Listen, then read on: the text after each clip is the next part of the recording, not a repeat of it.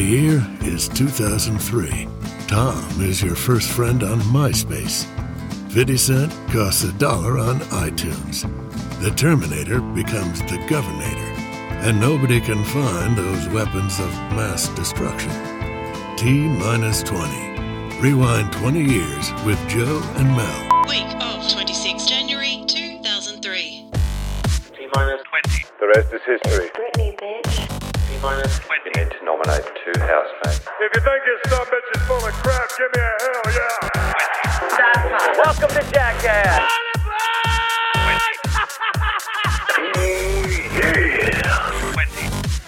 Oh, thanks for joining us for another week as we rewind 20 years.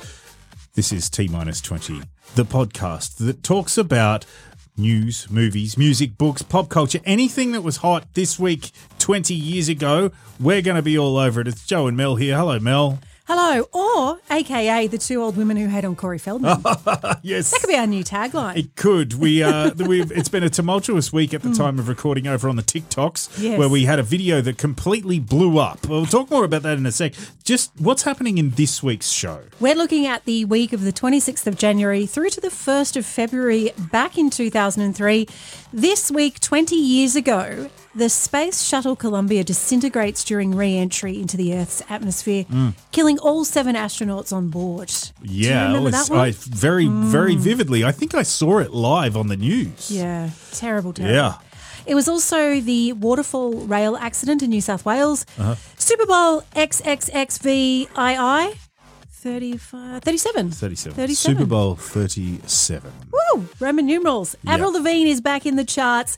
We have a new New York Times bestseller. It's been a while between we're going to books. talk about books. Haven't done any reading for a while. All right, well, we can read other people's comments there. That'll be good, yeah. And we're going to chat Faith No More a fair bit. Excellent. And we're not sorry. No, not at all. They're one of my favourite bands. I can't wait to get into that conversation.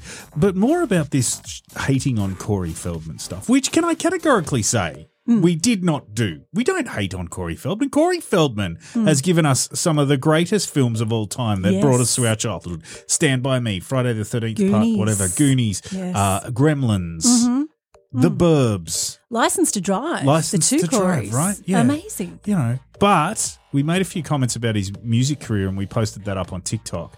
And the moral high ground was taken by various recreational, outrageous activists. I thought we got roused on when we were discussing Ronaldo's hair. I was rethinking my TikTok presence at that point. Yeah.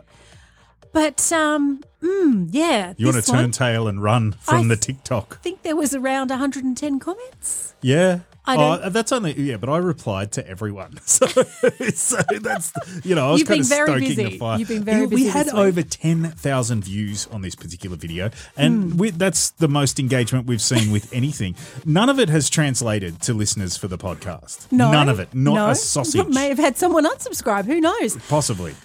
But people love Corey Feldman. And, here I was thinking that TikTok was kind of the place for the youth, because all of these people that are turning 20 at the moment, they're TikTok famous. Yeah. So I was quite surprised to see so many people backing Corey on the TikTok. No, I wasn't. I think that it's so easy to just take the high ground and make yourself look good by, having a crack at someone else, which is exactly what we did. We had a crack at Corey Feldman. But you cannot tell me that his music is good. I'm sorry. And you cannot tell me that his performances are good. And I actually think we're doing Corey a service by pointing that out to him. Yes. Well, that's the thing. It's not that we're bagging him as a whole. We're just saying that music, the snippet that we heard as well. We're judging by the snippet that we heard. We haven't been to his concert. I've seen a few snippets. We've seen a few snippets. I've read a few reviews. I've heard some first-hand accounts. It wasn't great. That doesn't mean that we hate him and we hate that everything that he's done in the history of forever. Yeah. It just means that if I went to the concert and paid money, I'd probably be wanting my money back. Well, some of the comments were pretty I was okay. I got thick skin, I think. I felt a little bit wounded. I had to rethink my hair care routine. Somebody said I was greasy. I know Corey, but I don't know these two. Yeah. Not everyone can be an artist. However, anyone can be a critic. To which I'd argue anyone with money can do whatever they want. Put it out there. Yeah. It's out there to be criticised. Oh, is the bro flake triggered? I got called a bro flake. I didn't even know that was a word. I learned something. I love that. flaked. A broflake. I feel like it was wasted calling me a broflake, though. I think you should have been crying to be called a broflake. I think you needed, and triggered as well. I think you need to. Now I'm triggered, and so you could probably call me a broflake if you like. A little bit jealous? No, I'm not at all. He's doing what he loves. If you don't like it, don't listen to it. That is amazing advice. That is really good advice. Yes. Very much so. Yeah. Being professional lampreys should/has cauterized you against any observation. I don't even understand what that means. A lamprey is a fish that is like a parasitic fish that sucks onto a bigger fish. Professional parasites? I certainly don't want to suck onto Corey Feldman in any way, shape or form. Would have worked better, professional parasites. I think that's got I a think better so. ring. I think, again, like I said, it's moral high ground. It's a way to flex some intellectual superiority over us morons, which is fair enough. He's out having a good time. Take your 50 followers and try to have fun rather than poke shit. Well, actually, we're at 55 now. And metaphorically, we were actually poking shit. So, okay. Sure. And we were having fun. Yeah. Poking said shit. Yep. And this was my favourite. Why are these two old women hating on Corey? Yep. He's not taking anything from them. Yeah. No, he's not taking anything except for time. He's taken a lot of time from us, and he's still taking time from us. Listen, if you want to take the moral high ground, it's very easy to do on social media and make yourself look good without actually having to back it up. But what I'd like to see is these people maybe going out and shelling out for one of Corey Feldman's albums or tickets to his actual show. Turning up to the concert and staying to the end. Yeah. Maybe backstage passes. If you can make it to the end. His album, he's like the vinyl box set, is $274. Wow. And the postage to Australia is $140. So my challenge to the critics of us criticising Corey Feldman is to put your money where your mouth is and show your support. Receipts. Peeps. Yeah. Receipts. I'll be taking receipts. That's right. Now, if anyone wants to comment on that amazing record playing, I'm all ears. I reckon Feldman could Give do it me better. feedback. He's a multi-instrumentalist. Oh, the one-man band. Yes, true. That's right. It's time for the what do we even call this? The Hatch, Match and Dispatch clue, I think, is where we landed last time. Right. Let's stick with that. Which celebrity who is having a birthday this week said this? There's some person and they know where you walk every single day, and you go down this back alley and they say that they're going to jump on you and they're going to rip your cerebral cortex out of your head.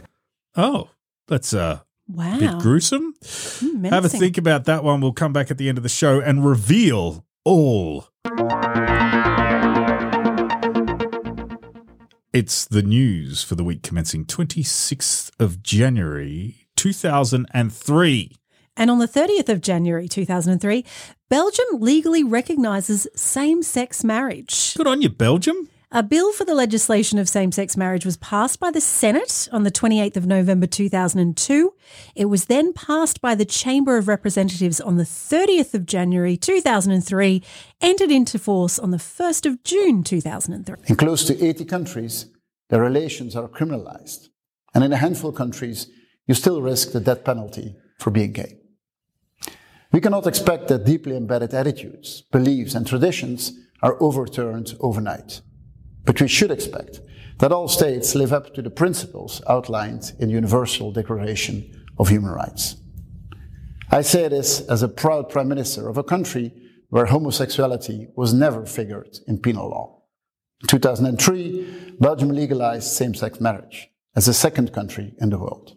And ever since, we've made progress in strengthening LGBTIQ rights. We've walked a long way in favor of dignity and respect for all. But as long as we see hatred and discrimination, we must speak out, take action, and step up our efforts. For love has no gender. That was Alexander De Croo from the Open Flemish Liberals and Democrats Party addressing the United Nations. Belgium, as he mentioned, became the second country in the world to legalise same-sex marriage after the Netherlands. Of course, it was the Dutchies that did it first. So European. Yeah, legalised in December 2000 over in the Netherlands. Belgium was closely followed by Ontario and Canada. Yep. It became legal 9 days later, the 10th of June 2000. Well, came into effect 9 days later, the 10th of June 2003, which is why you saw a lot of people from America who wanted to get married go over to Canada. Do you remember that? Yeah, they're taking trips abroad so that they could get hitched. Yeah. It was like Ontario was like the new Las Vegas for gay people. It was. Yeah. Today, there are 33 countries where marriage between same-sex couples is legally performed and recognised, with the most recent being Mexico. And then on the 17th of February, so in a couple of weeks, it will also be legalised in Andorra. Oh. 22 countries legalised it through legislation, including countries that legalised it through nationwide votes, which is what Australia did back in 2017. Yeah, Andorra sounded like that planet on Avatar, but that's Pandora. And I just was picturing, same-sex Na'vi couples tying their sexy braids together. Anyway. And then a further 11 countries legalised it nationally through court decisions, which I think is how Belgium did it 20 years ago. Good on them. And I think it's a great thing. I loved it when they legalised same-sex marriage here. And I remember that Canberra was one of the first places to do it. So people were actually getting off the plane at the airport, getting hitched at the airport, then getting back on the plane and leaving. Didn't want to stay in Canberra for too long. And you had a lot of celebrants specialising in same-sex weddings as well around that time. I was thinking about going into business. So many weddings that occurred just after that. Yeah. And again, a lot of same-sex couples in Australia went overseas to get married.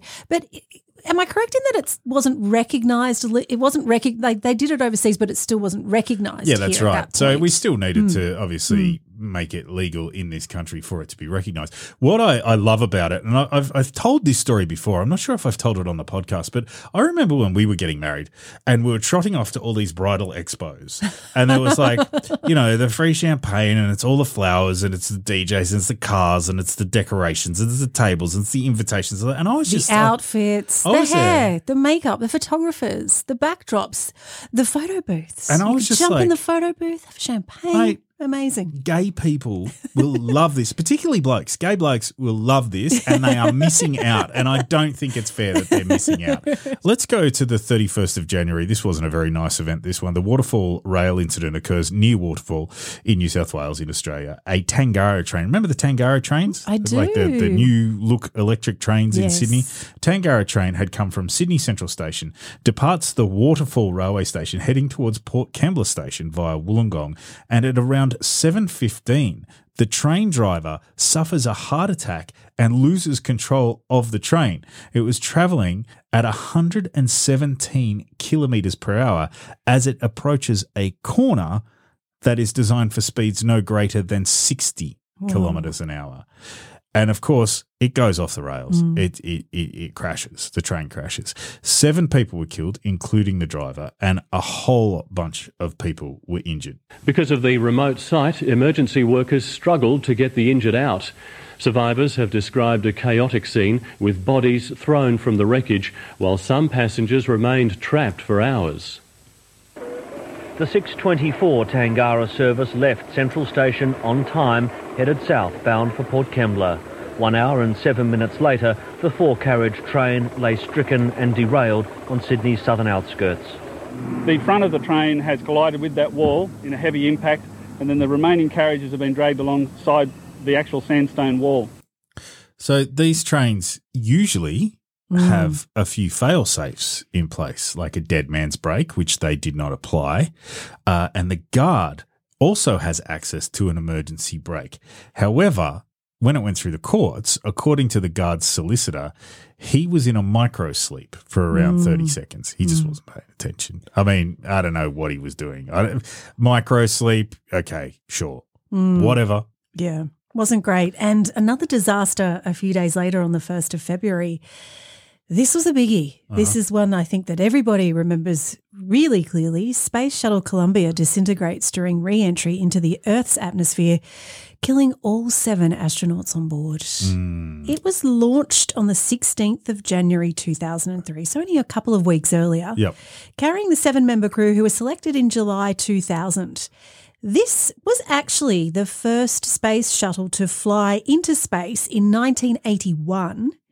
And it had successfully completed 27 missions before the disaster. So was there a bit of wear and tear, do you think? Do you remember where you were when you were watching it? I definitely remember watching it on the news. I saw it on the news, but yeah, I don't know if it was live or if it was a little bit later on.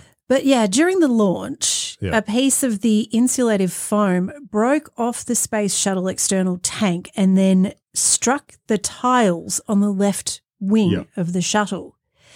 The mission and ground crew didn't notice it at the time. It Yeah. wasn't discovered until they did this routine review of launch. So what they do a few days later is they go back and they review the launch. Yep. And they were going through the footage Yep. and they saw it. And if you've seen the replays of it, it's once you're looking for it, it's very noticeable. Yeah. You see this chunk actually fall off Yep. and hit the wing and then bounce off. So what happens is that compromises the integrity of the hull of the space shuttle. Yeah. And then as it's coming back in on re-entry, of course, because the hull's compromised, it breaks up.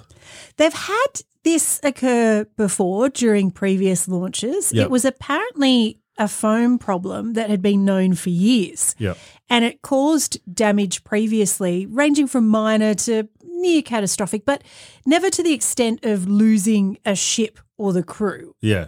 Never anything that serious. Yeah. A few people within NASA, once they saw that footage of takeoff, they really pushed to get pictures of the wing while they were out in orbit just to Yeah, assess okay. the level of damage and make an informed decision. But that didn't occur. Uh-huh. I think the Department of Defense even offered some type of assistance to be able to take Yeah. those photos. Yep. But they weren't overly concerned because it was a known issue, like I said, hadn't caused too many problems in the past. So they didn't go to that level.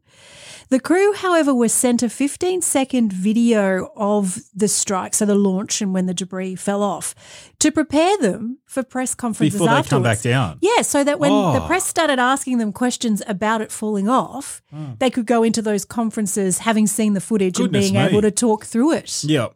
But then we're reassured it's not an issue. Yeah. Just want to prepare you for the briefings. No safety concerns. All good. Yeah, yeah. So on the 1st of February, the shuttle made its usual landing approach to the Kennedy Space Center just before 9 a.m. Eastern Standard. However, they got some abnormal readings. Temperature readings from the sensors located on the wing were lost. Yeah, because they were too hot. So they cooked, they fried.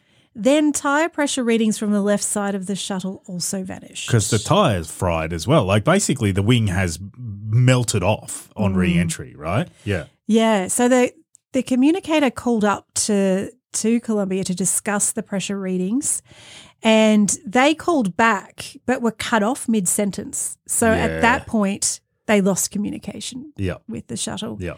It was near Dallas, travelling 18 times the speed of sound, still around 200,000 feet above the ground. Yep.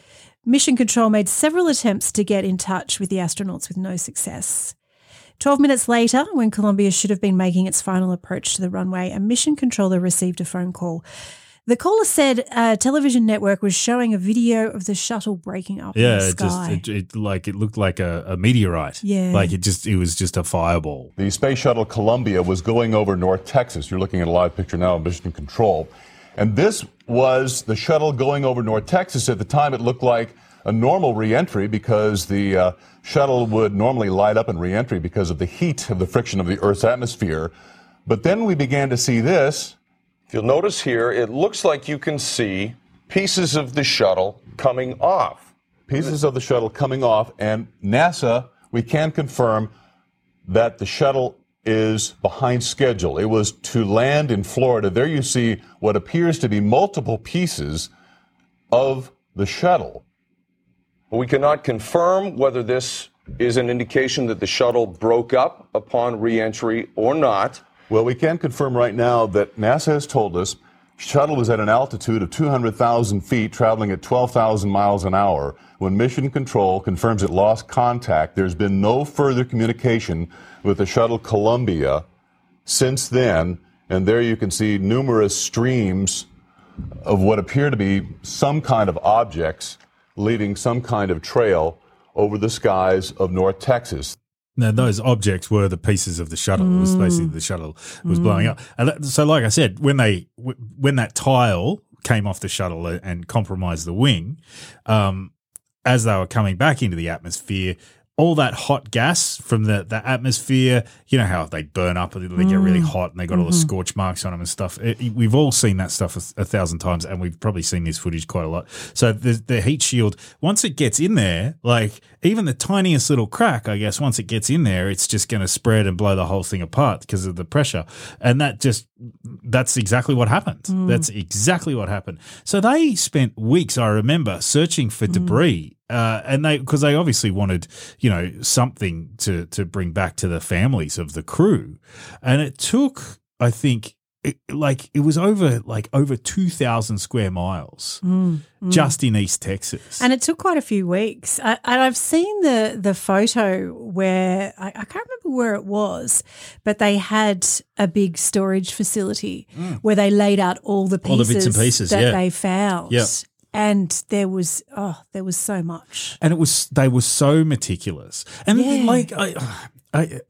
this is what I love about space travel and the brains behind it is they leave no I say they're meticulous. It's in hindsight. Like obviously they're like, oh yeah, we saw this on the video, but we think it's okay, and we briefed them and they should be fine. And obviously that wasn't the case. But that's the risk. Like you're rolling the dice. Like there is such a thin veil between life and death. I mean, on this planet, let alone when you start to leave the planet. Like the odds of you surviving obviously go down dramatically. But there was like 84,000 pieces. Jeez. Like it's the world's biggest jigsaw puzzle. And I think they picked up that was equated to about 40% of the shuttle.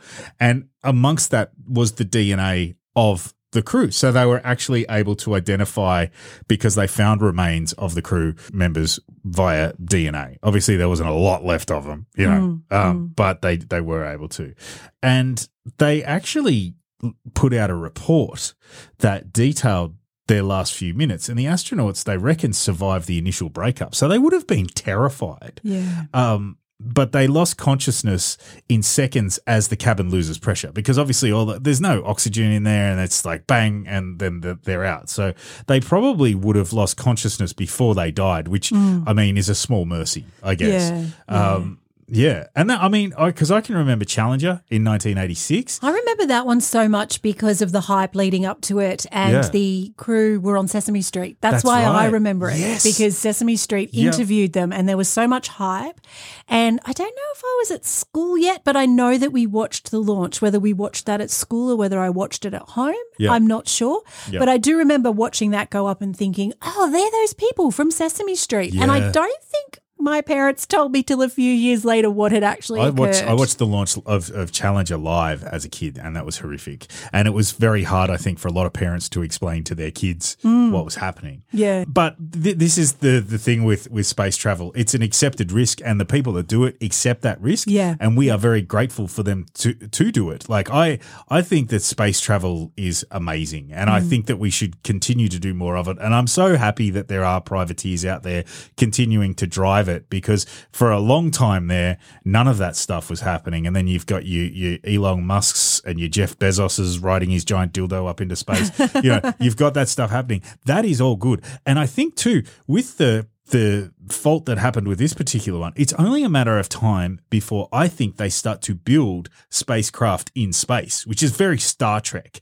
But if they do build spacecraft in space, all of a sudden all the costs of getting because the most expensive part, like Elon Musk talked about this, how because like this time 20 years ago, or last year, 20 years ago, so 21 years ago, he started SpaceX. And remember, he said the most expensive thing was actually getting them off the ground. The cost of that, and once you're out in space, things become a little bit easier to sort of juggle.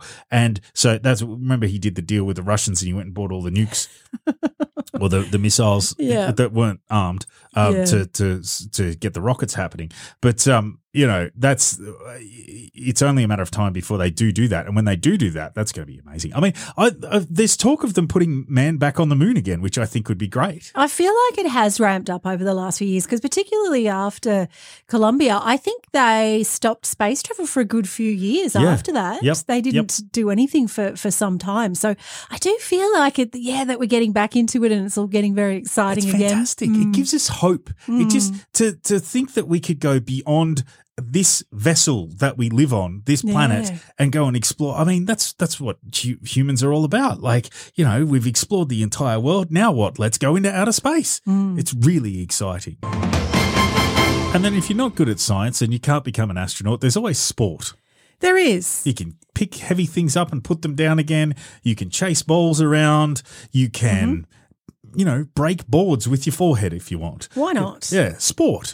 And the biggest sporting event, well, according to the Americans, 26th of January. in the I have a world. feeling you would have watched this one. I watch it every year. I take a day off work to watch the Super Bowl, and this was Super Bowl 37, which was in San Diego in California.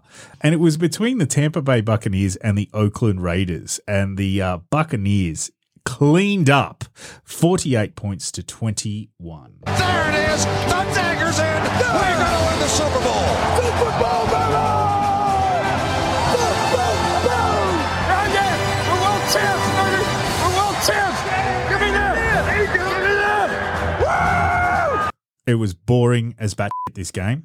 That it is really was quite a big margin, yeah, isn't it? It was 48 to 21, and Yeah. it's just like the Buccaneers just rolled the Oakland Raiders, which is kind of sad because the Raiders were very much the underdog, and the Raiders fans are known for being quite fanatical, and the Buccaneers, the Tampa they Bay would have been Buccaneers, Devo. you know, they got a pirate ship in their stadium. Do they? With cannons and everything. That feels on and brand. Fire the cannons of the Yes. Buccaneers, yeah. Very Yeah, good. yeah. There'd be a lot of Yeah, merchandise yeah. opportunities. Yeah, I'll tell you what, after they fire those cannons, your Buccaneers really hurt.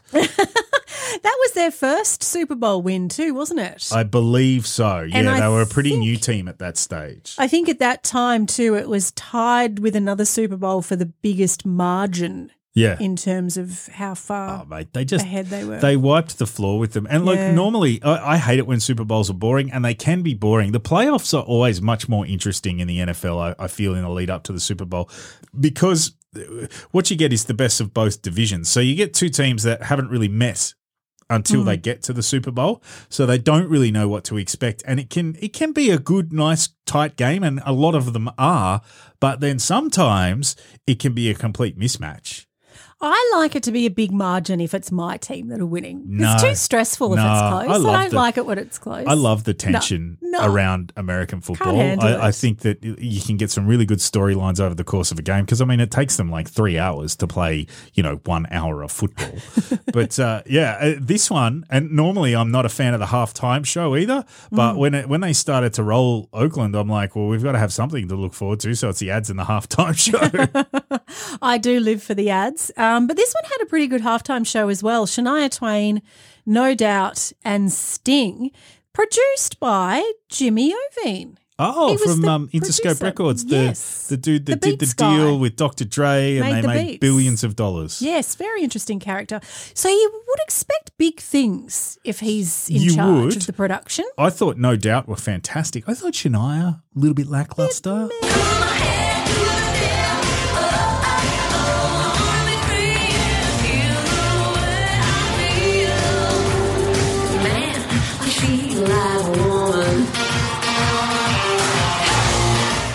Do you think she's singing live there? That sounds very suspiciously similar to the album version. There's definitely a backing tape. And look, I think a lot of the Super Bowl performances there is a backing tape. Is that what you do though? Yeah, I I suppose. mean, logistically, a football stadium is not the place to be doing in the middle of the field. Not the best It's not the place to acoustics. do a concert. Like, obviously, when they set up for a concert in a stadium, stages at the back, speaker systems are configured, the PA is tuned and stuff like that. But that doesn't happen at a halftime show, right? Like, it's like they use the stadium PA. They might soup it up a little bit because those stadiums in America are like next level. They're crazy. But they have to bring them out on the field in seconds, Set it all up. perform for 15 to 20 Yes. minutes, and then pack it back down and then start playing football again. So it's not really built for that. So I do think that they more often than not use backing tracks, although I probably can't prove that, and a lot of people will say that they are performing live. I would even go so far as to say that they may record the rehearsal and use that as a backing track on top of the backing track. Possibly. But she's definitely karaokeing. Like, I went back and think. watched it. She was wearing a spectacular bedazzled bra. Yes. Her outfit on point. And then she had this big trench coat, this big shiny The bedazzled patent. bra was a bit of a thing back then, wasn't it? It certainly was. And I was Swarovski crystals, playing perhaps? this, and our son started singing along, and I said, "How do you know this song?" And he goes, Heard it on Woolworths Radio. Woolworths Radio comes through again. Wow. Yeah, I much more enjoyed the No Doubt section of the performance. I'm fairly confident, and you'll hear it too, that they were playing live.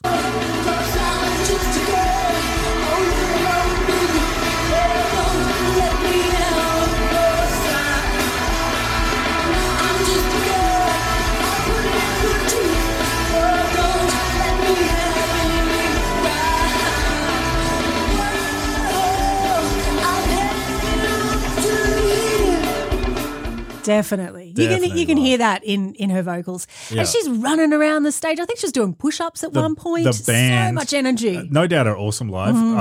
I wish they'd get back together. The band were having the best time Yes. too. The band for No Doubt were having the best time, and they were having an even better time when they were joined by this fella.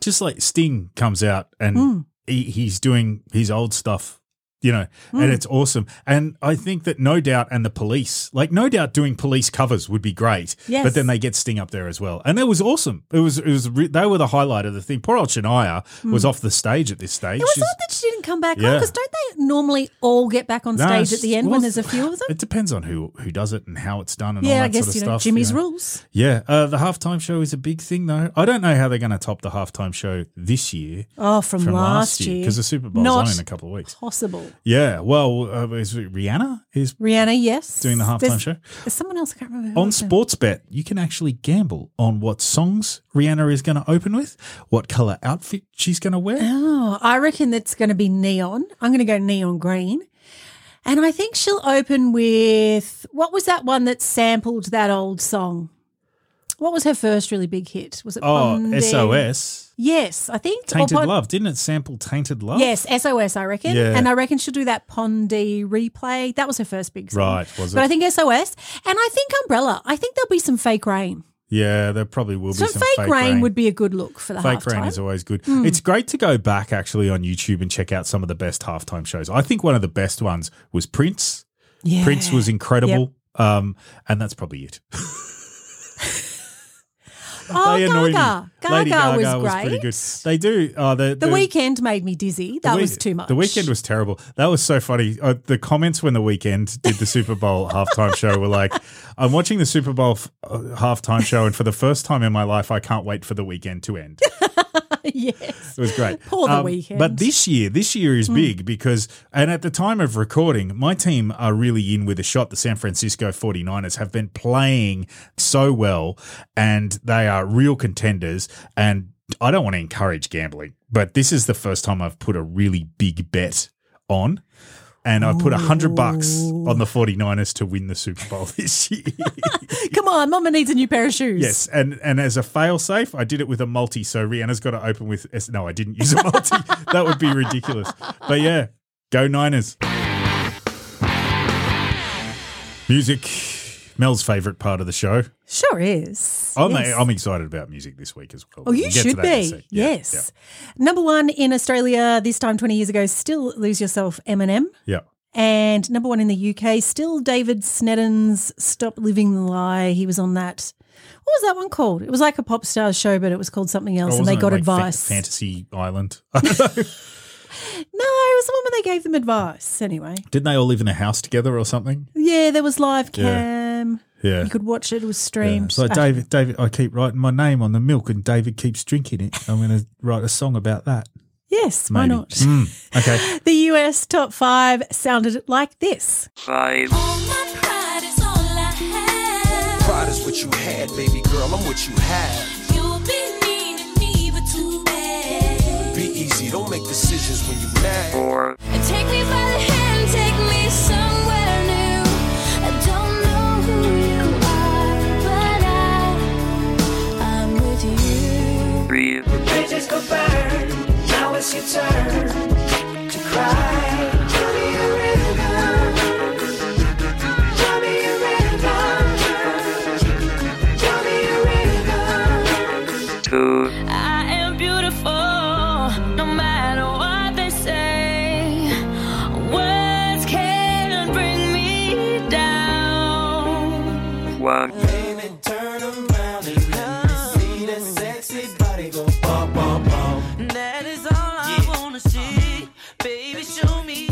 a lot of movement in the top 5, including 3 new entries. Yes. So let's recap.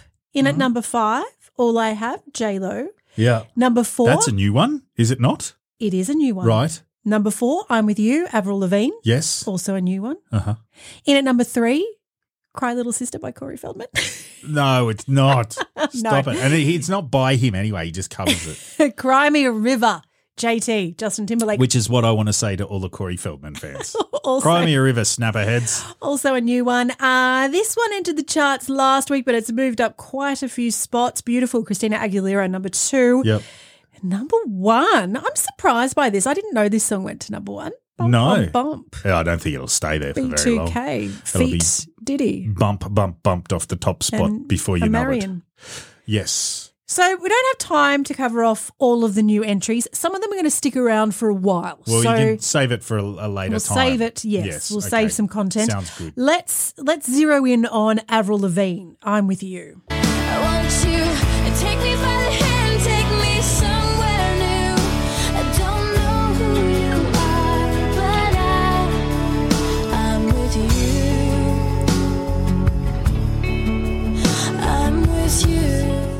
Oh, those lyrics. They appeared in so many people's AIM and ICQ messages. Remember how you Really? could put like a little message status in your ICQ chat or your Right. AIM chat? I think Well, in America it's yeah, okay. AIM. Yeah. And there were so many that used to have, it's a damn cold night trying to figure out this life. And there'd be like uppercase and lowercase. It was such a vibe, 2003.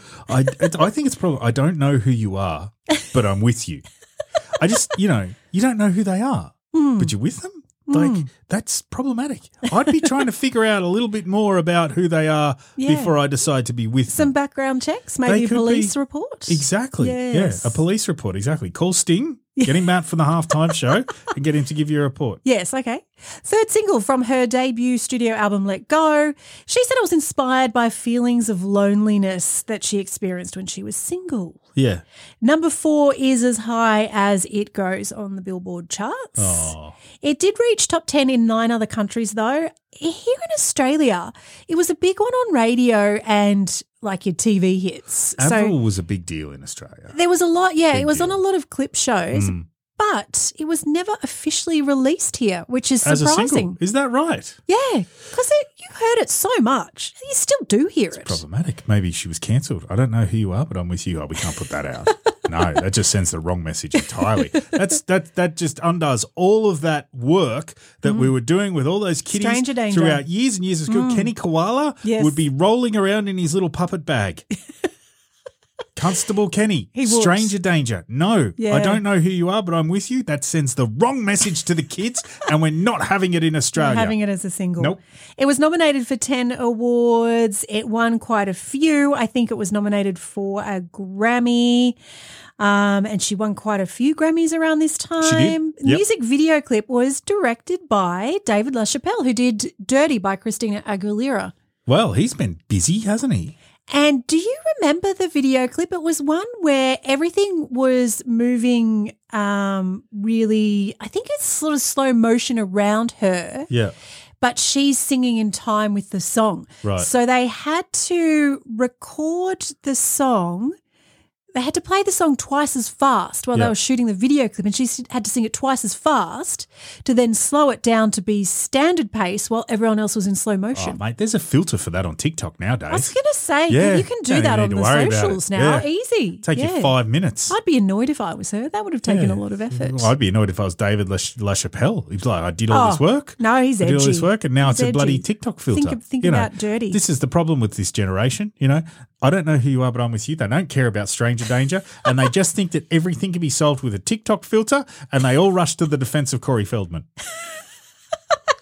You've just summed up the problems with the world right there. All of them. That's why we need to go to space. Yes, yes, why not? But I think it's interesting around David LaChapelle because there was a lot, and I don't know if it was ever true or if it was just hearsay or speculation. But they used to really pit Avril Lavigne as the anti-Britney, anti-Christina. Yeah. They used to always ask her questions about Christina and Britney and make it awkward and turn it into a thing. I don't think there was ever really beef Would she between even them. be interested? I don't think she cared, but No. the media really kind of went, yeah, she's this skater chick. She's punk. She's not this pop princess. So there was that rivalry. But they're not gangster rappers. It's not like Irv Gotti, saying he's got a problem. It's not like because- Jarul 50 Cent. Yeah, exactly. It's not like you're going to be worried about, shots fired between Britney Spears and Avril Lavigne's entourage at the Grammys. No. I think they were trying to create beef. But it's interesting that David LaChapelle directed those two videos, very, very different in style. And then Linda Perry, obviously, working across a couple of different pop stars with Pink and Christina, who also allegedly had beef. Again, don't know if that's true. And with David LaChapelle, you're not going to get gigs if your show reel is all just the same stuff. So he's got to mix it up a little Yes, bit. that's we'll true. put her in chaps in a boxing ring and we'll make her sing in slow motion or something. I don't know, but it'll be different. And This will that's be the most great for the important show thing. reel. Yeah. An album released this week, 20 years ago, that you would have been very excited about. This is a bit indulgent, really, because it's a greatest hits album, so it's hardly an album release per se. But any time that we're given the opportunity to celebrate what I think is one of the most underrated bands and easily up there with the Led Zeppelins and Black Sabbaths for our generation, Faith No More released This Is It, the best of Faith No More, with 19 of some of their greatest songs, although I don't know how you could just pick 19 fantastic Faith No More songs when there are so many, from albums and singles that they released between 1985 and 1997. I think they may have been on a hiatus at this stage, because the thing with Faith No More and the thing that makes them so great, I believe, is creative tension. They don't necessarily get along that well. Do they fight? Do they B2K it up? Yeah, they don't get on well. How at are the best Marion of times. them? But I think it all comes from a good place. It's like the greater good. It's creativity. This one had 4 rarities, and the then out of print cut The Perfect Crime from the soundtrack to the movie Bill and Ted's Bogus Journey. So always good to get a song that you maybe haven't heard or haven't gotten hold of before.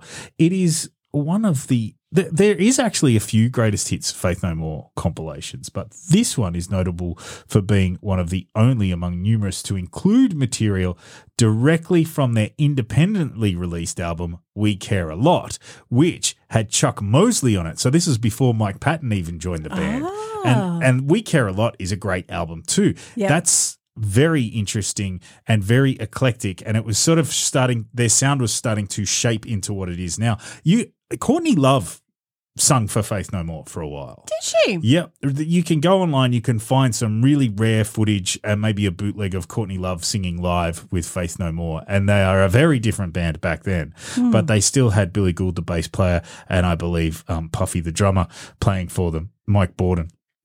But this album also covered the whole gamut of material across the course of their career at the time. So it was a nice retrospective. It started out with some songs from We Care a Lot, like Arabian Disco and We Care a Lot, and Annie's song and Introduce Yourself from the album Introduce Yourself. And then it gets into some of the bigger stuff with From Out of Nowhere.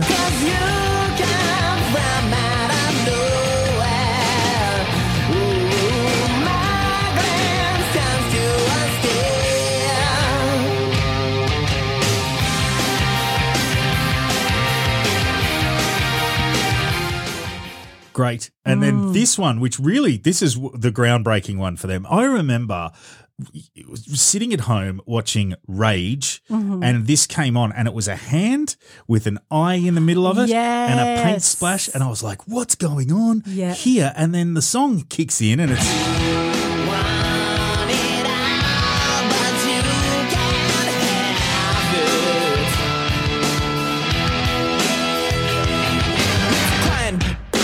Lying on the floor, so you lay down on it and you do it some more. You got to share it, so you dare it, then you bear it, hey, you deserve it. And it was so heavy. He was rapping, and then they had these thrashy guitars. Yes. And then there was the piano at the end, that beautiful piano piece. And they had the footage of the fish dying. The goldfish flopping around, which they would never be allowed to do today, because Peter and everyone would be out to get them. outraged. That poor fish is suffocating and you're just filming it, I studied for my year 12 exams to that song, and then I tried to get it back into my head to help me recall the answers. Did it work? I don't know that it worked. Well, but you I passed. had the song in my head throughout the exam, so it Yeah. was a good time. That was a great song. Yeah. And then there was this one was your favourite one, right?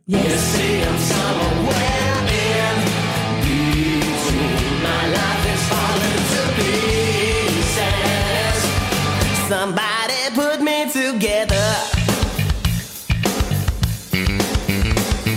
Laying me down on the ground. I don't know. This is the thing. I don't think I can pick a favourite. That one was up there because I won in Smash Hits. I won a couple of videos, Project X, and Yeah. I won 1991 The Gun Hits, which Dad Yeah. has just returned to me actually Yeah. today. And the video clip for Falling to Pieces was on 1991 The Gun Hits. So we Yes. sit down to watch 1991 The Gun Hits as a family to celebrate my watch win. all the music videos. To celebrate my win in Smash Hits. Congratulations, you prize pig. Yes, yes. Yes. And then that video clip comes on. So you can imagine my parents, I think my grandma was there as well. What is this you rubbish? Could imagine They the would have been reaction. outraged. I think we had to turn it off from memory. So I was only allowed to play it when they weren't around. Because they were dressed up in surgical gowns. And he's like wiping bits, he's like wiping blood on the walls, Yeah, and yeah. they were they operating on someone and pulling things out yeah, of them? and he was swinging a baseball bat around. And, it was a good time. It was a great time. It was the vibe, as all the cool kids say. But yeah, I think it's really hard to pick a favourite. I also really loved Easy. Yeah, Evidence. the Lionel Richie cover Evidence. Yeah. When they do the croony stuff, it's really great too. And all those songs were from the album The Real Thing, which is the one that really broke them. And that was when Mike Patton had joined the band and got to really showcase some of his vocal talents. But he gets more involved in the songwriting further down the track, which is the band are so much better for it. He is, I think, one of the greatest vocalists of not only our generation, but maybe all time. Like, he's so versatile. Yeah. His range is incredible. He's experimental. He'll do things like if you look at some of his other projects like Phantomers or Mr. Bungle, where he'll actually just kind of make noise. Like he can be very percussive with the way he does his vocals, and he'll use his breathing, for example, to make music, and he'll mess around with effects and do all sorts of stuff. But in Faith No More, he was very much just so good, and I've seen them live so many times. I was going to say also amazing live. Yeah. It's not often you have someone that is just so, I guess, someone who just brings so much to the albums, but then can back it up and do it all live and He's just put on an incredible amazing as a show. vocalist live, but he's also very dangerous. I saw them at the Hordern Pavilion and got to crowd surf during Epic, which was pretty great. That would have been amazing. Yeah, back when I, could actually be hoisted up. If I tried to crowd surf now, people would get injured. They'd do their backs in and they'd have hernias. You'd have to wear your comfortable undies as well. You wouldn't want to wedgie. So that album, The Real Thing, was when Patton joins the band. Then Angel Dust comes out, and Angel Dust is one of my favourite albums of all time. It's got some really interesting songs, and the subject matter is quite confronting, particularly if you look at a song like Be Aggressive, which is awesome. Midlife Crisis, just the lyrical content is really... And the other thing is, that's when... Jim Martin, the guitar player, who was really good friends with Cliff Burton from Metallica, left Faith No More. And we're like, oh, God, Jim Martin's leaving Faith No More because he was the metalhead guy. And the point of difference with Faith No More is that they had this keyboard player. They had Roddy Bottum on the keyboards, and the keyboards were really present. And that sort of influenced a whole bunch of – I remember a lot of local bands that had keyboard players at the time that were very heavily influenced by Faith No More. Faith No More – could Rage Against the Machine take a lot of responsibility for new metal? And I wholeheartedly disagree with that. I think it started with Faith No More. I mean, you could talk about rap and rock crossovers, and maybe it started with Run DMC and Aerosmith, but this is where it really started to get experimental. And Faith No More would probably be mortified if they heard that somebody made them responsible for new metal, because they'd be like, don't ever say that again. But Roddy Bottum, the keyboard player, was really interesting as well. He was openly gay. I remember that very clearly, that Roddy Bottum was openly gay, and he'd talk about it in interviews and stuff like that. He has another side project that's really campy called Imperial Teen. And I can remember thinking, oh my God, like this, they're just really divisive. Remember the film clip for Easy where they had all the drag queens in it? Oh, yes. Yeah, That's right. They just really liked to push the boundaries. And at a time when no one else was really doing it either. No. Yeah. But both musically and just with their whole, because they didn't with really, their clips, well, there yeah. was no gimmick to them. They were just a very eclectic bunch of people that had come together to make music. And like I said, there was a lot of creative conflict, but they just they seem to get better and better with age, I think, like a fine wine. And I loved seeing them live back then. I loved seeing them live when they came out as part of Soundwave, even though it was the most hot, exhausting day ever. But it was and just they great were to the see last act as well. them. They covered the Bee Gees' I Started a Joke, which was just fantastic. Yeah. You know, I'm raving about Faith No More, and so I should. If you have not heard them in a while, mate, crack it open. It's so good. Fire up the barbecue, get some beers and play it on the stereo out the backyard. You'll have a wonderful time. Yes, well, I found a mixtape from 1994. I don't have the cover for it, but I am sure that there are some Faith No More songs on there. So as soon as I get a cassette player. On one of your mixtapes? One of my mixtapes, yes, because I lent it to someone called Alex, and she gave me crap going, I can't believe that you have Faith No More and Peter Andre on the same cassette. I don't know that you're going to need probably an archaeologist more than a cassette player, because those tapes, much like you and I, are old and corroded.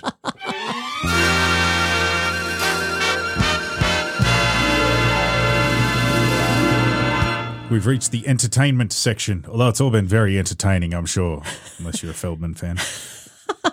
Always. Eminem, top of the music charts in Australia, also top of the box office. Right. 8 Mile, still number one here in Australia this time 20 years Everyone's ago. had enough of Lord of the Rings and they're off to see Eminem in 8 Mile. Yes. New number one in the US, Darkness Falls. Ah, supernatural horror film. Over 150 years ago, in the town of Darkness Falls, Matilda Dixon was adored by all the children. Whenever one of them lost a tooth, they would bring it to her in exchange for a gold coin, earning her the name the Tooth Fairy. But when 2 children didn't come home, they blamed Matilda, and they hanged her in the light. Now, they thought the past was dead and buried, but it's about to come back with a vengeance. You don't know what you're dealing with. Yes, Darkness Falls, the supernatural horror film written by Joe Harris, James Vanderbilt and John Fasano, and directed by Jonathan Liebsman in his feature directorial debut. Did you watch this one? I think so. It was pretty forgettable. I was going to say that makes it sound like it wasn't that great. Yeah, Matilda just wasn't. I mean, who names a town Darkness Falls? Like, That's come a bit on, cliche. guys. I keep thinking of the Kill Switch Engage song. Oh, When Darkness Falls. Great song. It's in my head now. That's awesome. It does star an Australian, Sullivan Stapleton from The Secret Life of Us, and brother of Jacinta, who was in Neighbours. Jacinta Stapleton, yes, from Neighbours. Yeah, look, so the movie is about a guy called Kyle who sees his mother's murder at the hands of a vengeful spirit that is lynched by an angry mob. More than 100, well, the vengeful spirit was someone who was lynched by an angry mob more than 150 years ago. 12 years later, he comes home. He returns to Darkness Falls because his girlfriend's young brother is being stalked by this same vengeful spirit, right? Dear. And he's got to protect him and put an end to its killing spree. It was garbage. It was reasonably successful at the box office until people figured out that it was crap, and then it was panned. Like they said, the plot was really derivative. 9% from critics. Oh gosh! But the audience a little bit Single more forgiving. digits. Yeah, audience a bit more forgiving because people tend to be forgiving. Moral high ground, you see. 34% from the audience. Corey Feldman fans, Yeah. clearly. Over to movie news now. Uh-huh. Kind of movie news, kind of TV news. The Olsen twins, Mary-Kate and Ashley. Oh, Mary-Kate, the Gelflings. They inked a I've deal. got to be careful. Everyone's just going to come after me all the time. Yes. They're like, who are you, mate? Maybe Look that could at be you. your New Year's resolution to be a bit nicer to celebrities. No, it's too far gone. Okay. We're already at 26th of January. Just no time for resolutions now.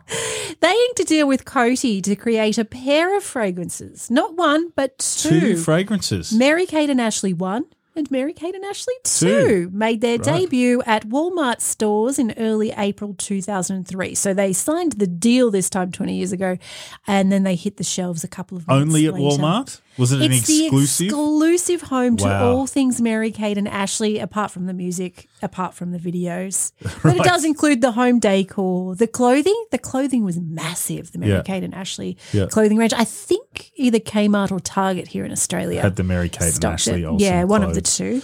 Yep. Cosmetics, small appliances. What Small small appliance appliances. would you associate with the Olsens? What, like a Mary Kate and Ashley bullet Toaster? blender? Yeah, a Mary Kate and Ashley toaster. Poffertjes maker? A Poffertjes, Dutch pancakes. You That's went a small appliance. Dutch pancakes. Yeah, well, Unless they mean small appliances like hair curling well, I was going irons to say and hair crimpers. removal, like an epilady or something like that. You know, Mary Kate and Ashley hair, hair removal. Yeah, Could be. I think maybe it was hair, like hair curlers and hair stuff. curlers. Mm. Yeah. But I'd buy a Mary Kate and Ashley toaster if maybe it could like toast their picture into Oh, your like the toast. Hello Kitty toaster. Yes. Yeah, that's interesting. I'd do that. Yeah. So what are these? So who's the perfect? Like their audience is kids. Yeah. So making perfume for kids. Well, they're kind of tweens at this point. Right. And Coty brought out Glow by J-Lo. I think it's good. I think that they do because kids stink, especially when they're getting into that teen market where they sort of they're starting to grow body hair, but they haven't really discovered deodorant, and you get that moment in time where just like from like I don't know, maybe 11 and a half Or to you about use your 14. parents' deodorant and it just doesn't cut it when you're They a just teenager. stink. I used Mum Roll-On, Mum and Yeah. Dad's Mum Roll-On. You probably should have used your dad's. Well, that was my dad's. My mum and dad both used Mum. It was very confusing. Their forces combined. That is They confusing. both used Mum Roll-On. I was very confused. Yeah. And so, it didn't really cut it. So I think this is a good fit. Yeah. So I didn't ever have it. I've never smelt it. Right. But there's reviews. Is Would there? you like to hear some I'd love reviews? to hear some reviews Okay. of Mary Kate and Ashley's scents. So we'll start with Mary Kate and Ashley 1. Okay. Black Lace said it has very boring and mediocre vibes to it. Black Lace. See, that name doesn't sound appealing to tweens. Black Lace. Black Lace. Don't know. They thought it was boring and mediocre. Wasn't that the band that sang Agadoo? Was that Black Lace? I know the song. Do, I don't know. do. Anyway. I've never had to realise who sang it. Yeah. Jan Law, at a point in my life, I was a diehard Olsen fan and had all their products. Now I find them really weird and praying for their comeback. At another point, I found this one-dimensional perfume the best on the market. Today, I realise it pronounces my BO when it festers on me too long. Those were the days. So it didn't solve that problem in the market. not It at makes all. BO worse. It could have, but obviously something with the ingredients has triggered that woman's BO and made it worse. Well, let's move on to 2. Maybe 2 did a bit better in the BO department. Insipid Night said, when it's first sprayed, it smells like Lysol, but then it dries down to a pleasant citrus freesia scent. Lemon on the Piano, this smells like pee to me.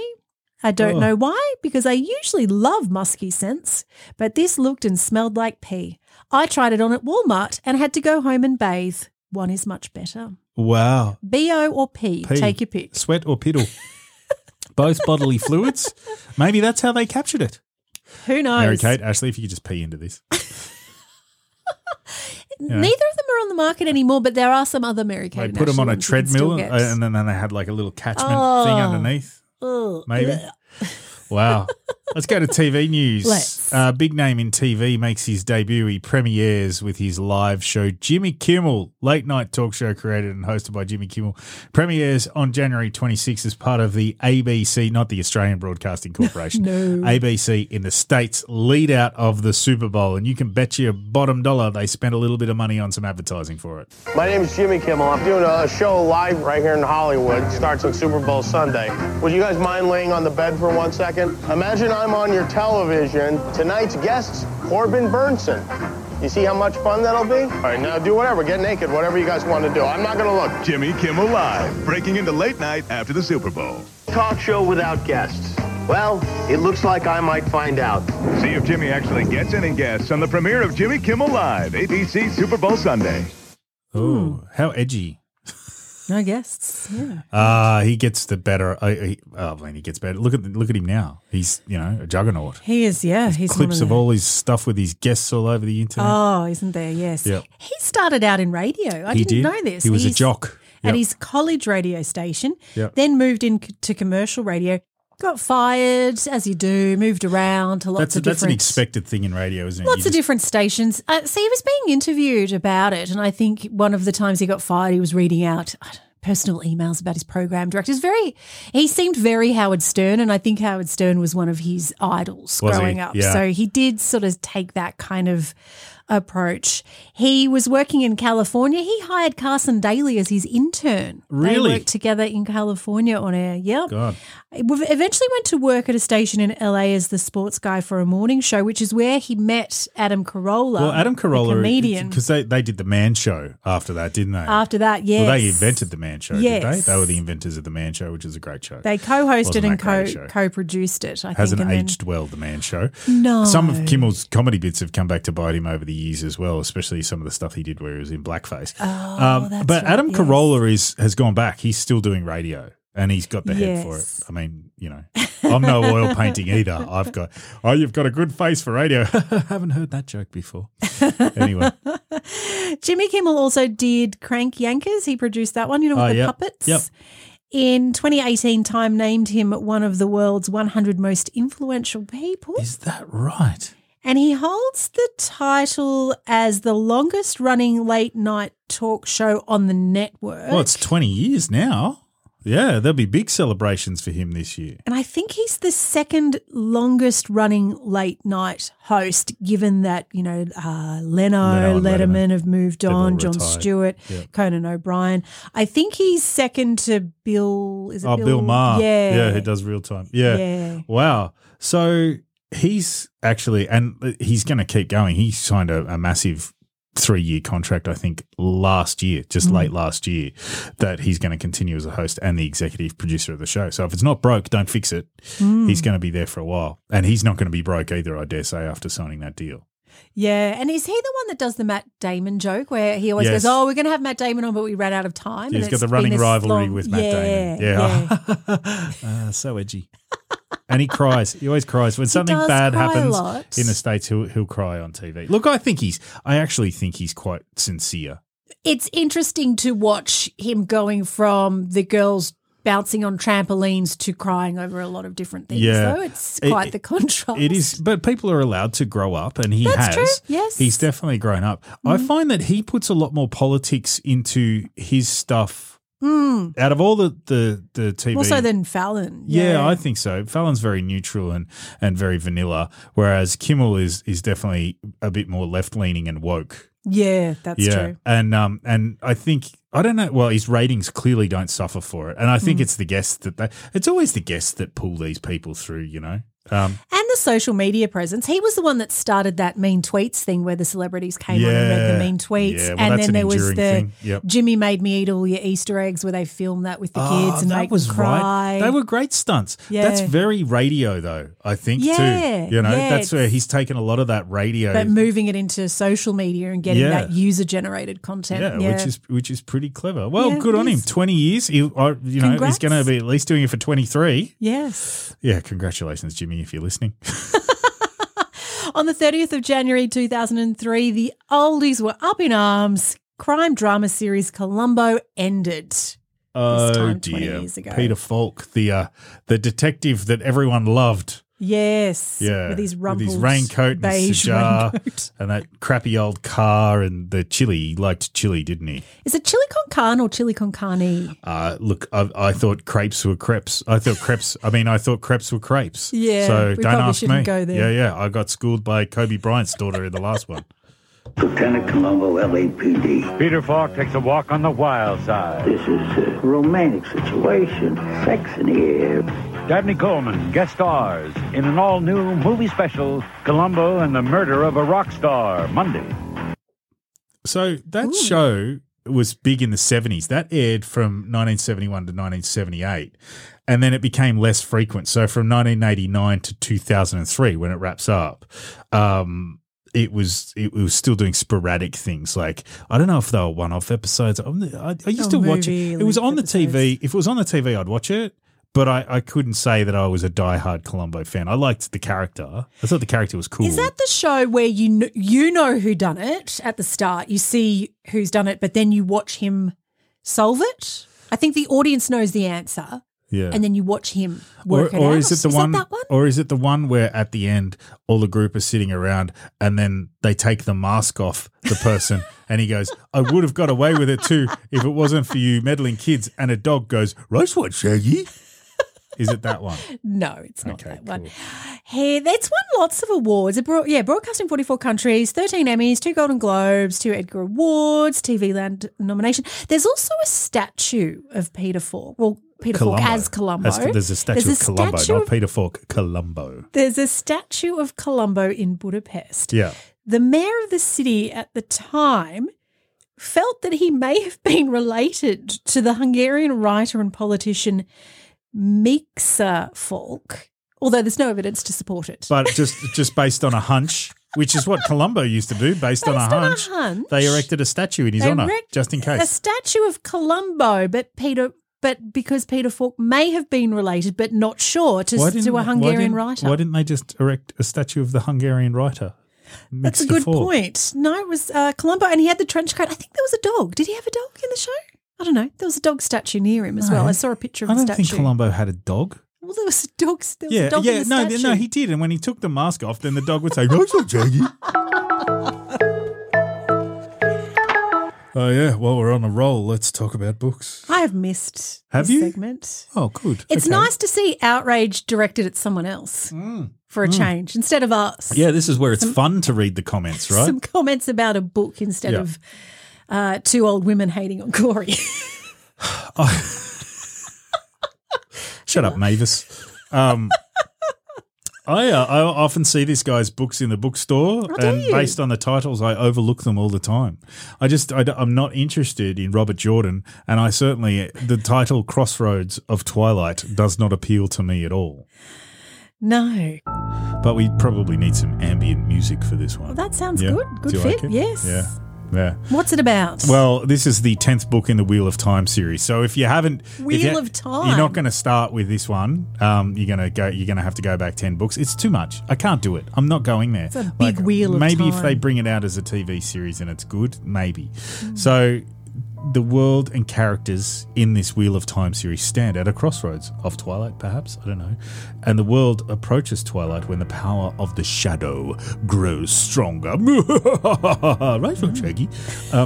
Fleeing from Ibu Dar with the kidnapped daughter of the 9 Moons, like you're losing me, who he is fated to marry. Matt Cawthon, that's Matt with 1 T. Cawthon as in be careful. Cawthon learns that he can neither keep nor let her go, not in safety for either of them, for both the shadow and the might of the Sean Chan Empire. Sean Chan, in Deadly Pursuit. They're chasing them. They're being chased by the Sean Chan Empire. They're chasing the daughter of the 9 Moons. Yeah, how good are my pronunciations with this as well? Get Amazing. This one. Perrin Aybara seeks to free his wife, Fail, a captive of the Shadow. But his only hope may be an alliance with the enemy. The friend of my enemy is my enemy's friend, and I'm friends with the Shido. Shido, you were my friend. That's a Neil Diamond song. Oh, that's Shiloh. Can he remain true to his friend Rand? Hey, Rand. And to himself? For his love of Fail, Perrin is willing to sell his soul. At Tar-Valon, Egwene Alvir, the young Amarillan of the rebel Aes Sedai, Jesus Christ, lays siege to the heart of Aes Sedai power, but she must win quickly with as little bloodshed as possible, for unless the Aes Sedai are reunited, only the male Asha'man, or Asha'man, depending on what continent you're from, will remain to defend the world against the Dark One. And nothing can hold the Asha'man themselves back from total power except the Aes Sedai and a unified White Tower. Wow. Because if you're going to have a White Tower, let's make sure it's unified. You don't want to have 2 White Towers, just 1 White Tower to rule them all. In Andor, Elaine Trackland fights for the Lion Throne that is hers by right, but enemies and dark friends, surround her, plotting her destruction. If she fails, Andor may fall to the Shadow and the Dragon reborn with it. This guy has just thrown every fantasy trope at the wall and it's all stuck, so he's like, I'm going to put this in 10 books. Probably more. I feel like you've read 10 books already. Rand al'Thor, the Dragon reborn himself, has cleansed the Dark One's taint. Oh, and you really do have to make sure your taint is clean, because if your taint's not clean, that's where that BO can come from You need as the well. Mary You'd Kate probably and get Ashley one. cleanse your taint, and then get some of that Mary Kate and Ashley perfume in there. Yes. He's cleansed the Dark One's taint from the male half of the true source, and everything has changed. Yet nothing has, for only men who can channel believe that Sidon is clean again, and a man who can channel is still hated and feared. Even one prophesies to save the world. Now, Rand must gamble again. He's going to go and put a lazy tenner on Sportsbet and hope that Rihanna opens with SOS. Neon at the Super green. Bowl. Yeah. Neon green, Rand. Yeah. With himself at stake, and he cannot be sure which of his allies are really enemies. I have no idea what you just said. Yeah, I'm not sure what I just said, but it was good. It was. Yeah. I said it very It's well. dramatic. Yeah, Robert Jordan should hire me to do all his publicity and recorded synopses, especially with the pronunciations like Egwene Alvear, the young Amarillan. Yeah. Oh, Yeah. Maybe you could do the audiobook version. Well, there's a review here, and I'll hand over to you. But this is by I think this guy would be South African because his name is Wikus Akaraju. He gave it 1 star, but Yes. in text he gave it -5 out of 5 Because you over can't, you. yes, you can't give minus stars on the Goodreads, so he just sneakily wrote it in the text. Right. Reading this book was about as pleasant as pulling out my own teeth. I would have enjoyed watching my worst enemy burn all my most valued possessions in front of me more. Wow. I cannot fathom what it was like to wait over 2 years for a book and get a pile of steaming donkey shit instead. See, he is South African. I think he'd say it like this. I cannot fathom what it was like to wait over 2 years for a book and get a pile of steaming donkey instead. Yeah. Yes. It hurts my head thinking about all the people who have up at their jobs for this book to have been published. I literally cannot comprehend how a book can be 700 pages long. 700 pages! Yeah. And it's the 10th one. Yeah. And have exactly nothing happen. Yeah. I really did not enjoy the last book, and I liked this book even less. Vickers, like, why did you go back? If At you didn't least- enjoy the last one. At least this marks the end of the godforsaken slog, and hopefully the series will come back to form with Knife of Dreams. He's coming back for more. Yeah. We'll be taking a break from this series so I can talk to my therapist first. I can see the dilemma. Like, it's like book 10 in a series. You've come this far. Do you? Right? Yeah, you And don't want to give up. It's all good. It's been you all need good to know the ending. up until the last 2 books. Yeah. So books like 9 and 10. 700 pages with Yeah. nothing happened. That was like your synopsis. 700 pages ain't much. That That's felt fine. like So 700 like a weekend, pages with nothing happening. Yeah, but like, what do you do now? You're at a turning point. You got to double down, like, Yeah. and go. You've come too far. We've got to go for the next book, right? Oh, hang on, the music stopped. Here we Too go. far, Vickers. What else we got? Ari, 1 star. Everything other than the what's that? Egwene Tar. The Egwene Tar Valon plotline could have been an email. Good one, Ari. Some common sense. I like Rizzo. 1 star. Scooping my own eyeballs out with a dull spoon would have been more enjoyable. I'm with her. Like, I just, after reading that synopsis, I want to scoop my eyeballs out as well. So she's scooping out her eyeballs, and Vickers is getting someone to burn all his valued possessions. Well, in and front he's of going him. to therapy. Vickers is going to therapy. Yeah. Wow. Who else we got? So many emotions. Anna, 1 star. I could not help but empathise with the Israelites of the Old Testament. She's getting biblical. As they slogged along in the desert, each day seeming pointless and eternal. This book was the absolute desert. And I, like them, I have no doubts, I asked myself why. Why am I continuing to read this series where nothing happened in the last Great question. 3 books? 3 books. Nothing Wow. in the last 3 books. Yeah. Let's be honest, there should have been a ruthless editor's edition where all the wandering in the desert is mostly cut out. That edition might be the next great rediscovery for new readers. But, like the Israelites who pressed on, knowing that in the end there would be the land of milk and honey, I know that Brandon Sanderson, one of my favourite authors, is waiting for me. I've been told it's worth it. I have hope, and so I press on. Brandon Sanderson, it wasn't by Brandon Sanderson. Jordan, whatever his name. Robert Jordan. Interesting. Are you sure that's the right review? Maybe Anna put her review in the wrong spot. I think she might have. And she's compared her plight to that of the Israelites, which is a little bit dramatic. That is, yeah, it's a little bit. I'd like to OTT. see the Ruthless Editor's edition of the Bible. That'd be good. Oh yes, Yeah, yes, yeah, that'd be really good. Instead of the 10 Commandments, maybe we could just have one. yes. Thou shalt not kill. Great. Otherwise, fill your boots. Knock Great. yourselves out. John Patrick Stolter gave it 1 out of 5 and called it a crime against art. How do I give negative stars? Seriously, I would rather have read the phone book, so this one was actually less than worthless to me. It bored me even more at 28 than Laura Ingalls Wilder did when I was 8. Who's Laura Ingalls Wilder? I don't know, but he doesn't like her. He found her very boring. And finally, Joan M. 1 star. Did not order this. That's what, she didn't order the book at all, or that wasn't what she didn't ordered? Order this. Oh.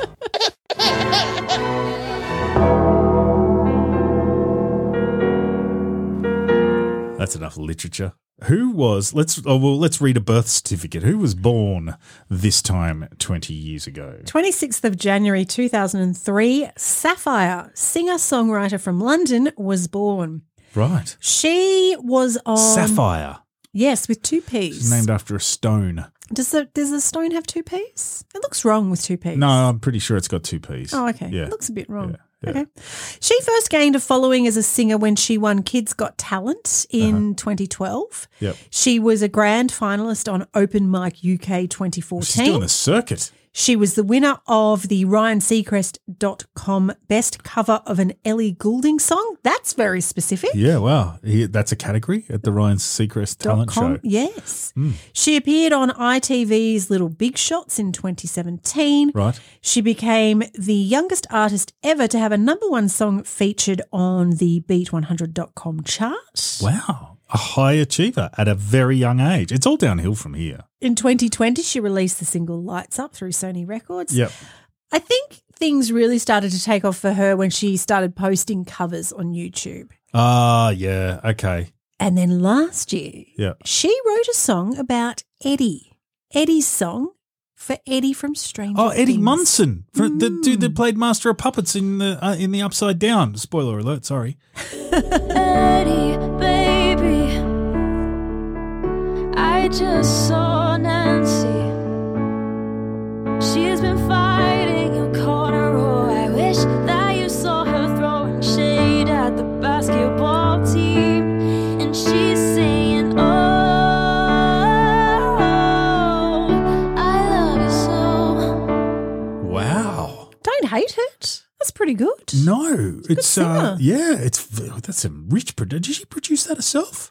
I'm not sure, but it It's layers to that. blew up on the socials. Did it? It did. Yeah. But she also received a lot of hate in the comments, and I'm not Well, going to read them because they were just nasty. I just think that's She's that's quite talented. Welcome to the internet, right? You know? Yes. Yeah, she is very talented. Yeah. Sounds good. Good No on her. wonder She's she only won all 20 those years old. competitions. Yes. I think there's big things. I take it back. It's not all downhill from here. I think there's big things in front of her. What I do Sapphire. think is interesting is that she's done all this stuff and then she seems to be getting more success probably from a monetized YouTube channel doing covers on YouTube. Yeah. And I've seen that happen with a lot of musicians. There's a guy that I'm friends with over on YouTube called Scar Productions who plays in a band, in a pretty popular band called Equilibrium, and they do the festival circuit, like they play Wacken and all of that stuff, metal festival, and he actually gets more money from YouTube from doing metal covers of video game songs. So he did the cover of and he also did the cover of he's the the Witcher. Toss a Coin to Your Witcher guy. Yeah, That yeah. was great. He's very, very That talented, was. and he gets new computers and because he's an influencer, so they send him guitars and he's endorsed and he's doing really well for himself, and that's all from YouTube. And the band thing has had to become a hobby, which is kind of sad. Yeah, and it shows too. Should be I the other think, way round. With Sapphire, it shows that the idea of getting a record deal or fame from these talent competitions, that's over. That's long Yeah, gone. yeah. Like she's won so many things, but it's the covers on YouTube and the Eddie song that just took off on the socials. That's what's really kind of cemented it for her. She's like a talent show shark. She She's like just sharking all these people at talent shows. Like put $20 on the table, and then when it's her turn, she goes and wins all the pot. Yeah, I mean the prize money, not the pot. Don't do pot. That's bad. Which famous person having a birthday said this. There's some person and they know where you walk every single day and you go down this back alley and they say that they're going to jump on you and they're going to rip your cerebral cortex out of your head. If you said Christian Bale, you'd be correct. Yes, the English actor. Known for his physical transformations. He really puts it all out there. Puts Sure his body does. on the line for his roles, doesn't he? He really does. I think The Machinist was the big one. Yes. But he was a child actor as well. So do you remember the Steven Spielberg movie Empire of the Sun? No. Yeah, it was great. It was set in like a concentration camp, I believe, and it was great. It was a really cool movie, and he was the kid in Empire of the Sun. He played Patrick Bateman in American Psycho, which was also a good film. And this time, 20 years ago, he was probably getting ready and he would have been on a pretty strict diet for this one, in the psychological thriller The Machinist, which was about a guy that I don't think slept. And he lost like an unnatural amount of weight. He was so thin. I remember everyone talking about this because this was in contrast, obviously, to Bridget Jones gaining all that weight. They're talking about Renee Zellweger, but they're also talking about him because I think he lost 28 kilos or 62 pounds in 4 months. Yep. And he reduced his body weight to 120 pounds, which is 54 kilos. That's nothing for a bloke. That is so kilos. tiny. He wanted to continue down to 45 kilos, but they stopped him due to health concerns because I think 45 kilos is kind of the weight that they were looking at for the role if it was a smaller actor, like a shorter actor. But given his height, going lower than 54, well, even 54 I think was a bit of a stretch. Going any lower than that, they were really concerned for his health. Well, it's pretty crazy. Like, it's just there's so many good movies that he's been in as well, and like The Prestige. Like Christopher Nolan's The Prestige, where he goes up against Hugh Jackman as the magicians. That was fantastic. The Fighter that we watched recently? That was really good. He stole the show in that. He put on a lot of weight for one of his roles when he was in Vice and he played Donald Rumsfeld. And he was like, it's always like, hey, check out this person's transformation. They are practically unrecognizable. He was unrecognizable as Rumsfeld in that movie. I mean, he's just been in so much. He's been in all the Batman films, obviously. The recent Christopher Nolan Batman films. I know he said Sidney Nolan. He's a painter, famous Australian painter. Christopher Nolan Batman films. He's in Ford versus Ferrari. That was a fantastic movie. Terminator Salvation, where he played that was not so good. That was not a great film, Terminator Salvation. American Hustle. I mean, just he's like, his resume is stupendous. Very, very good. A very good actor. I think the most recent thing I've seen him in was Thor: Love and Thunder, where he played Gore the God Butcher, and he was in Marvel, and everyone's like, Christian Bale's coming to Marvel films, it's going to be great. And unfortunately, Thor: Love and Thunder kind of missed the mark a little bit, and he was very underutilized in that, fatally underutilized. And then there's that one with the dragons that I was talking about with Matthew McConaughey, Reign of Fire, where the dragons take over the earth. I've talked about it before. Does he ride the dragon? No, he fights them. Oh, I'd like to see him ride a dragon. Would you? Like Game of Thrones style? Yes. He's pretty much done everything else. You'd like to see Christian Bale ride a dragon. Ride a dragon. All right, I'll see. I'll get in touch. We'll get in touch with these people. Okay, sure. Yeah. New card. What do you think? When there still was the Wall Street trading floors and everything, I went and visited, all different levels of people at Wall Street, but the guys on the trading floor when I arrived there before making the film, and a bunch of them, they were going, oh, Patrick Bateman, and patting me on the back and going, oh, yeah, we love him. And I was like, yeah, ironically, right? And they were like, what do you mean? So it was always worrying. I'm Batman. In many ways, in the same way that people were telling me, hey, you can't go play Patrick Bateman, it's career suicide. And I was like, bring it on. Other people also said, hey, if you play Batman, that's it. You're never going to play anything else again. You will always be Batman. And I went, bring it on. Happy birthday, Christian Bale. Hope you get a dragon. I don't think he's going to be interested in a dragon. But anyway, that's the end of the show. We're done for another week. Thank you very much for sticking around. You can come and find us on the socials. Maybe you can come and defend us on the socials. That'd be really nice. We'd really appreciate that. Facebook, Instagram, search for T-20 podcast, TikTok. May or may not still be there. How much longer we'll be hanging around on TikTok for, but it's in the outro, so we've got to stick around there for now. But anyway, thank you very much for listening once again, each and every week. We love you very much. We really appreciate the support, and we will see you next week. See ya. Thanks for taking the time to rewind. Join us next time for another week that was 20 years ago. In the meantime, come and reminisce on the socials. Search for T-20 Podcast on Facebook, Instagram, and TikTok.